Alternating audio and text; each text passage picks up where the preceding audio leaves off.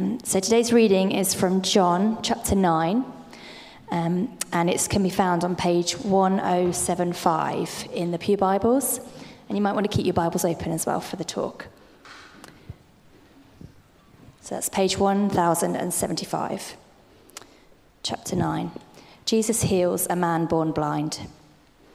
As he went along, he saw a man blind from birth. His disciples asked him, "Rabbi, who sinned, this man or his parents, that he was born blind?" "Neither this man nor his parents sinned," Jesus said, "but this happened so that the work of God might be displayed in his life. As long as it is day, we must do the work of him who sent me. Night is coming, when no one can work. While I am in the world, I am the light of the world." Having said this, he spat on the ground, made some mud with the saliva, and put it on the man's eyes. "Go," he told him, "wash in the pool of Siloam." This word means sent. So the man went and washed and came home seeing. His neighbours and those who had formerly seen him begging asked, "Isn't this the man who used to sit and beg?" Some claimed that he was.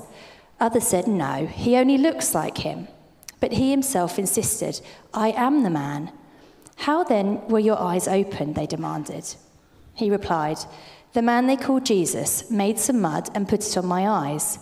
He told me to go to Siloam and wash. So I went and washed, and then I could see." "Where is this man?" they asked him. "I don't know," he said. And then we're going to move forward to verse 35, where it says, Jesus heard that they had thrown him out. And when he found him, he said, "Do you believe in the Son of Man?" "Who is he, sir?" the man asked. "Tell me so that I may believe in him." Jesus said, "You have now seen him. In fact, he is the one speaking with you." Then the man said, "Lord, I believe," and he worshipped him. Jesus said, "For judgment I have come into this world, so that the blind will see, and those who see will become blind." Some Pharisees who were with him heard him say this and asked, "What, are we blind too?" Jesus said, "If you were blind, you would not be guilty of sin. But now that you claim you can see, your guilt remains." Thank you, Catherine. Please keep your Bibles open if you can.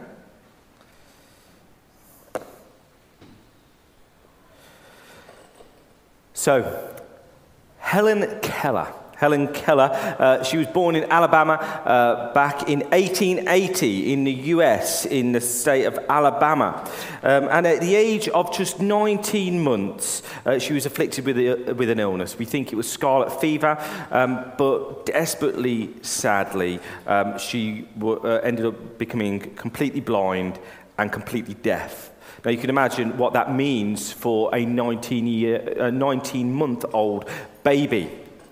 How would she communicate with the world? Nevertheless, Helen Keller went on somehow to learn how to read Braille. And not only how to read Braille, to learn how to speak, and also how to write. She went on to publish several books and to lecture for the American Foundation for the Blind. She was an author, she was an activist, and she was an educator, and she had a lasting impact, a global impact, and changed perceptions of how blind and deaf communities were seen across the world. And one day, Helen was asked this question: "Helen, isn't it terrible to be blind? Isn't it terrible to be blind?" And her response was this: "Better to be blind and see with your heart than have two good eyes and see nothing." Better to be blind and see with your heart and have two good eyes and see nothing. And these words of Helen are a great introduction to the major theme of this chapter, chapter 9, that we're looking at today in John's Gospel. Better to be blind and see with your heart than have two good eyes and see nothing. So this morning, I pray through God's Spirit, he would open our hearts to speak to us this morning personally, each and every one of us. And we're going to do this, we're going to explore this passage by looking at two different groups. There's actually three different groups, but we haven't got time for the disciples and their questions. But one of the groups is the man himself who was born blind and received his sight. And the second group is the Pharisees. Now, we don't know much about the man. We don't even know his name. But we have this account of him not only sort of receiving his physical sight, but also his spiritual sight. And then we have the Pharisees, the religious leaders of Jesus' day, who, though they possess their physical sight, it becomes increasingly clear through this passage that they are, in fact, spiritually blind. In verse 39, we read these words of Jesus, and do keep your Bibles open. Verse 39, Jesus says this, For judgment I have come into the world, so that the blind will see, and those who see will become blind. And although he is speaking to the man who has just completely had his physical sight, we can't even say restored, because he never saw before. It's the first time he's ever saw in his whole life. So he's completely healed this man. Jesus was in fact speaking here in verse 39 of a deeper truth, that of spiritual blindness. For judgment have come into the world, so that the spiritually blind will see, and those who physically see may well remain spiritually blind. And the Pharisees got this. The Pharisees got this because they were listening in on Jesus' conversation to this man. And they say this, what? Are we blind too? To which Jesus replies this, if you were blind, you would not be guilty of sin. But now you claim you can see, your guilt remains. Your guilt remains, which indicates that spiritual blindness actually brings us under the judgment of God. As Jesus just spoken, for judgment I've come into the world.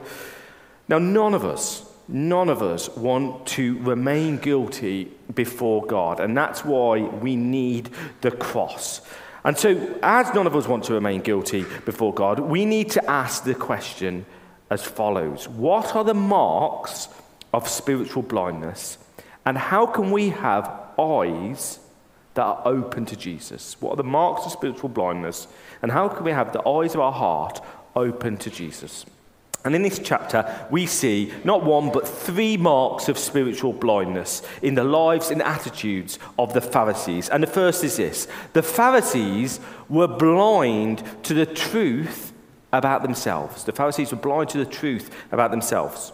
Now, chapter 9, which Catherine read the beginning and the end of, gives the full account, if you read all of it, and I encourage you to go away and read that middle section, which we had to skip over because of time. But the whole chapter gives the full account of Jesus' healing of a man born blind, and then the interrogation by the Pharisees of the man who was blind and received his sight.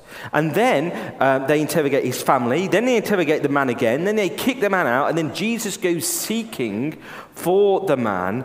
And then you have this conversation exchange at the end, both between Jesus and the man, and Jesus and the Pharisees. So this is what we've had.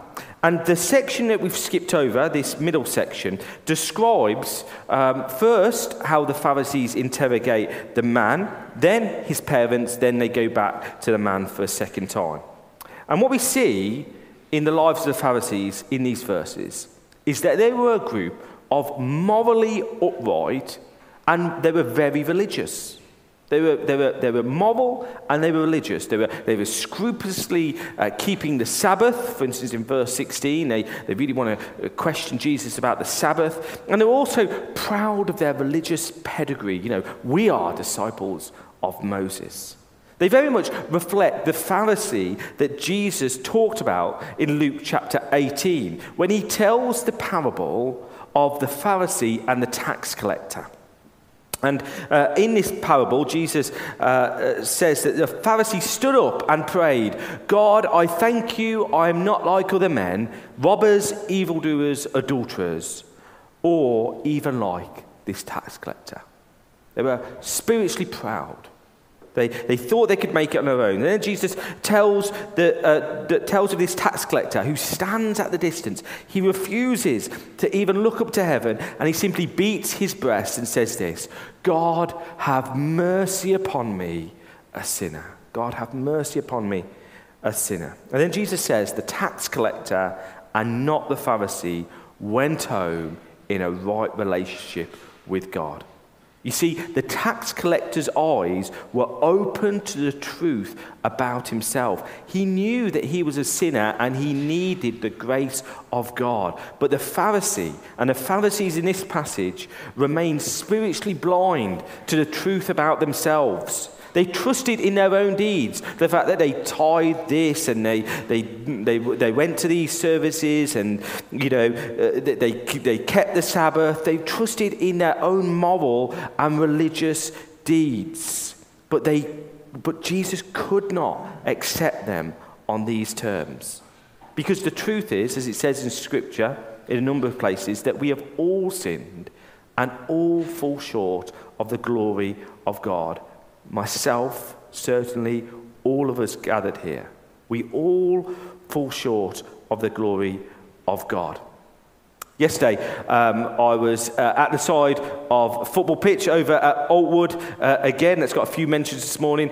So I thought I'd be cheering on our elder daughter, Hannah, in her football match. But they were short of a linesman, so I got roped in. So instead of having a relaxing, cheering on our daughter, suddenly the pressure was on. But here I was, called on to run the line.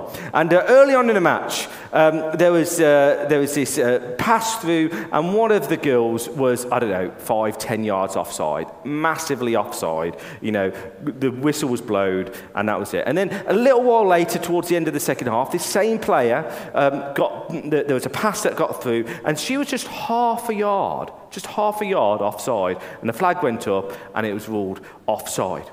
Now, can you imagine if she'd stopped the match at this point and came over to me and said, linesman, come on, I know I was offside, but I was nowhere near as offside as I was earlier in the match. Give us a break. You see, it doesn't work like that, does it? If you're offside, you're offside. It doesn't matter how little or how far you are offside. And the same is true for our standing before God. And if we assume that we can rely upon our own efforts and our own deeds, and that will be enough at the end of the day to get us into heaven, then we need to appreciate that we are all offside.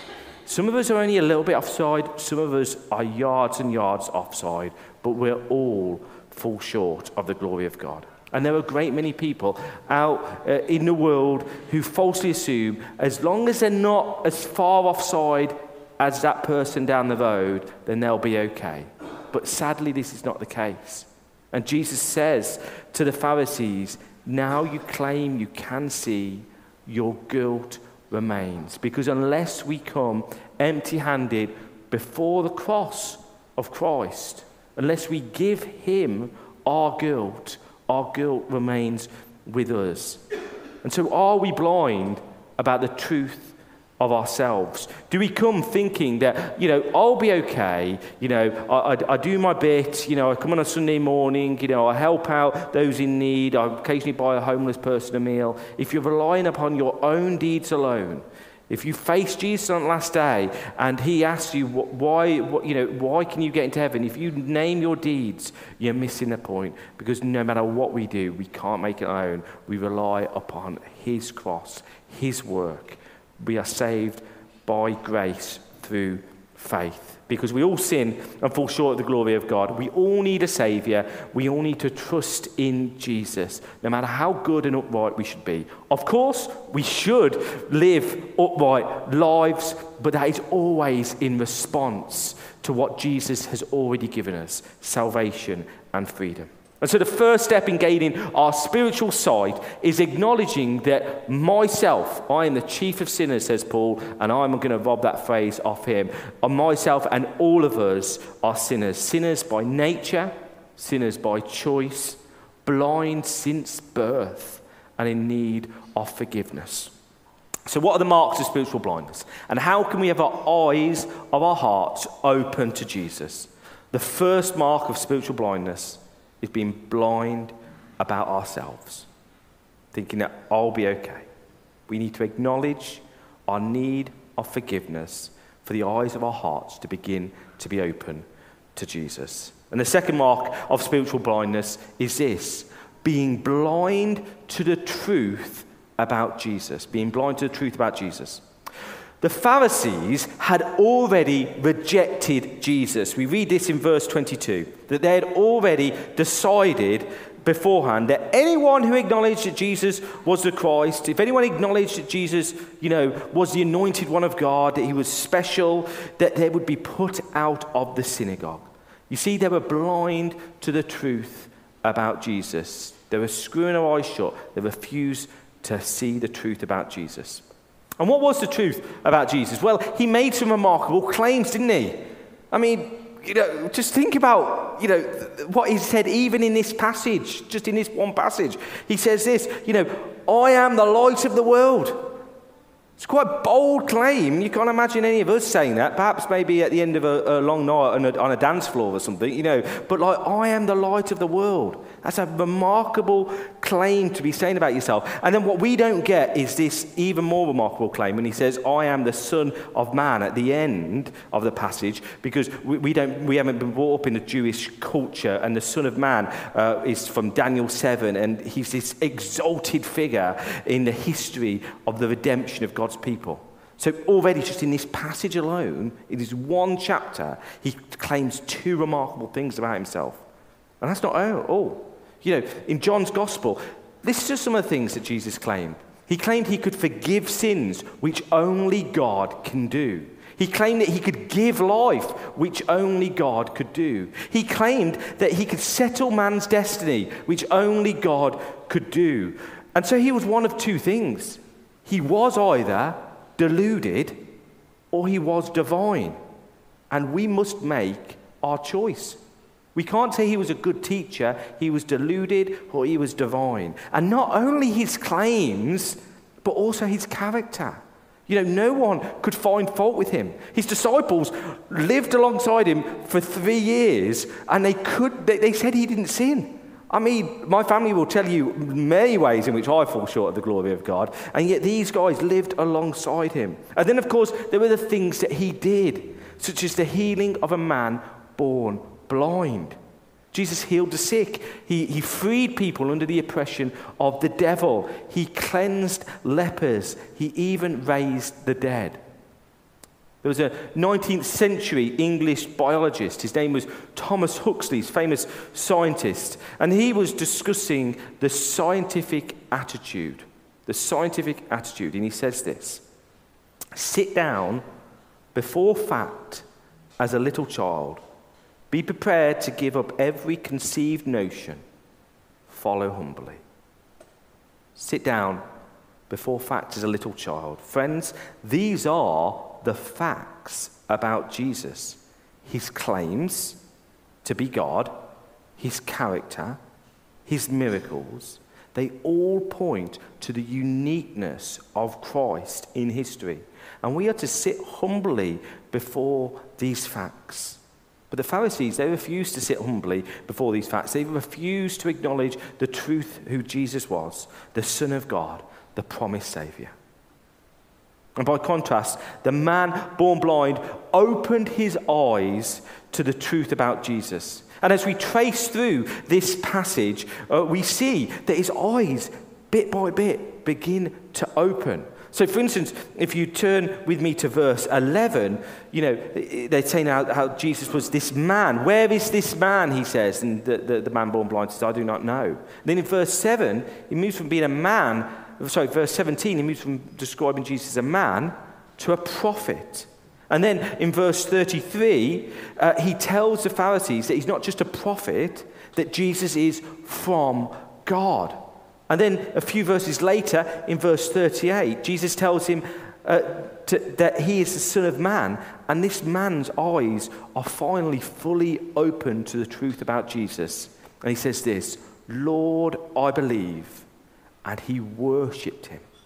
This was a Jewish man, monotheistic man, and he was worshipping another human figure in front of him. He had the eyes of his heart opened to the truth about Jesus. And so where do we stand in respect to this truth about Jesus? As Helen Keller said, it is better to be blind and see with your heart than have two good eyes and see nothing.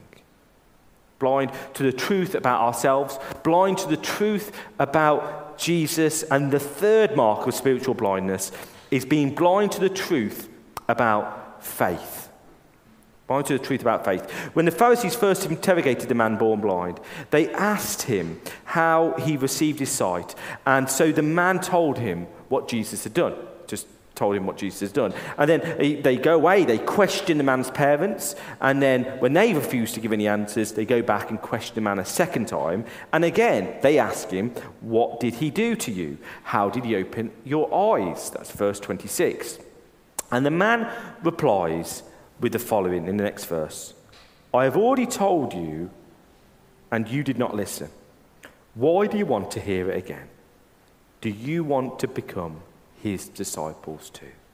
Do you want to become his disciples too?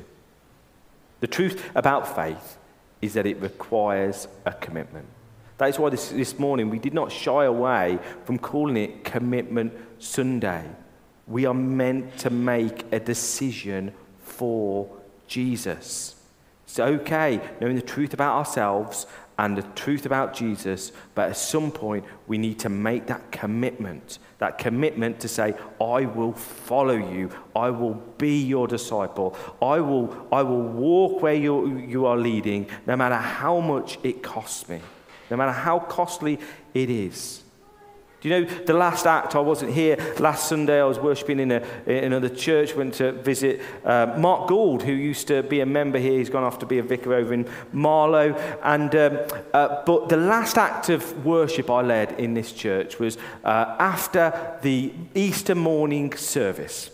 And after Easter morning, it was just too much to pack into the Easter morning itself. After the Easter morning service, we came back in here around about noon, and I led an act of worship called a reaffirmation of baptism vows. There was a young man who had come, a man, I try not to give ages away, who was part of our Alpha course, and he'd come to a realization about the truth about himself, the truth about Jesus, and now he wanted to make a public act of commitment and become a disciple of Jesus.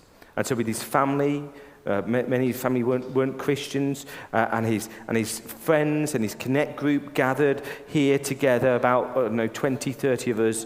We had a time of worship, we shared, he shared his testimony, and he reaffirmed his baptism vows.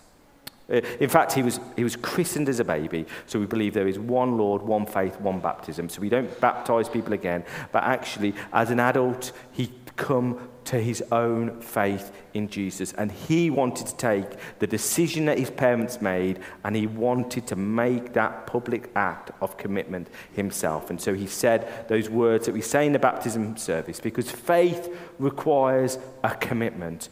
Those envelopes there are evidence of the commitment that many of you have made today. Faith requires a commitment, a decision to follow Jesus, to become his disciple. And this was something the Pharisees refused to do. And so we read that they remained guilty before God. But Jesus longs to open the eyes of our hearts to the beauty of his grace.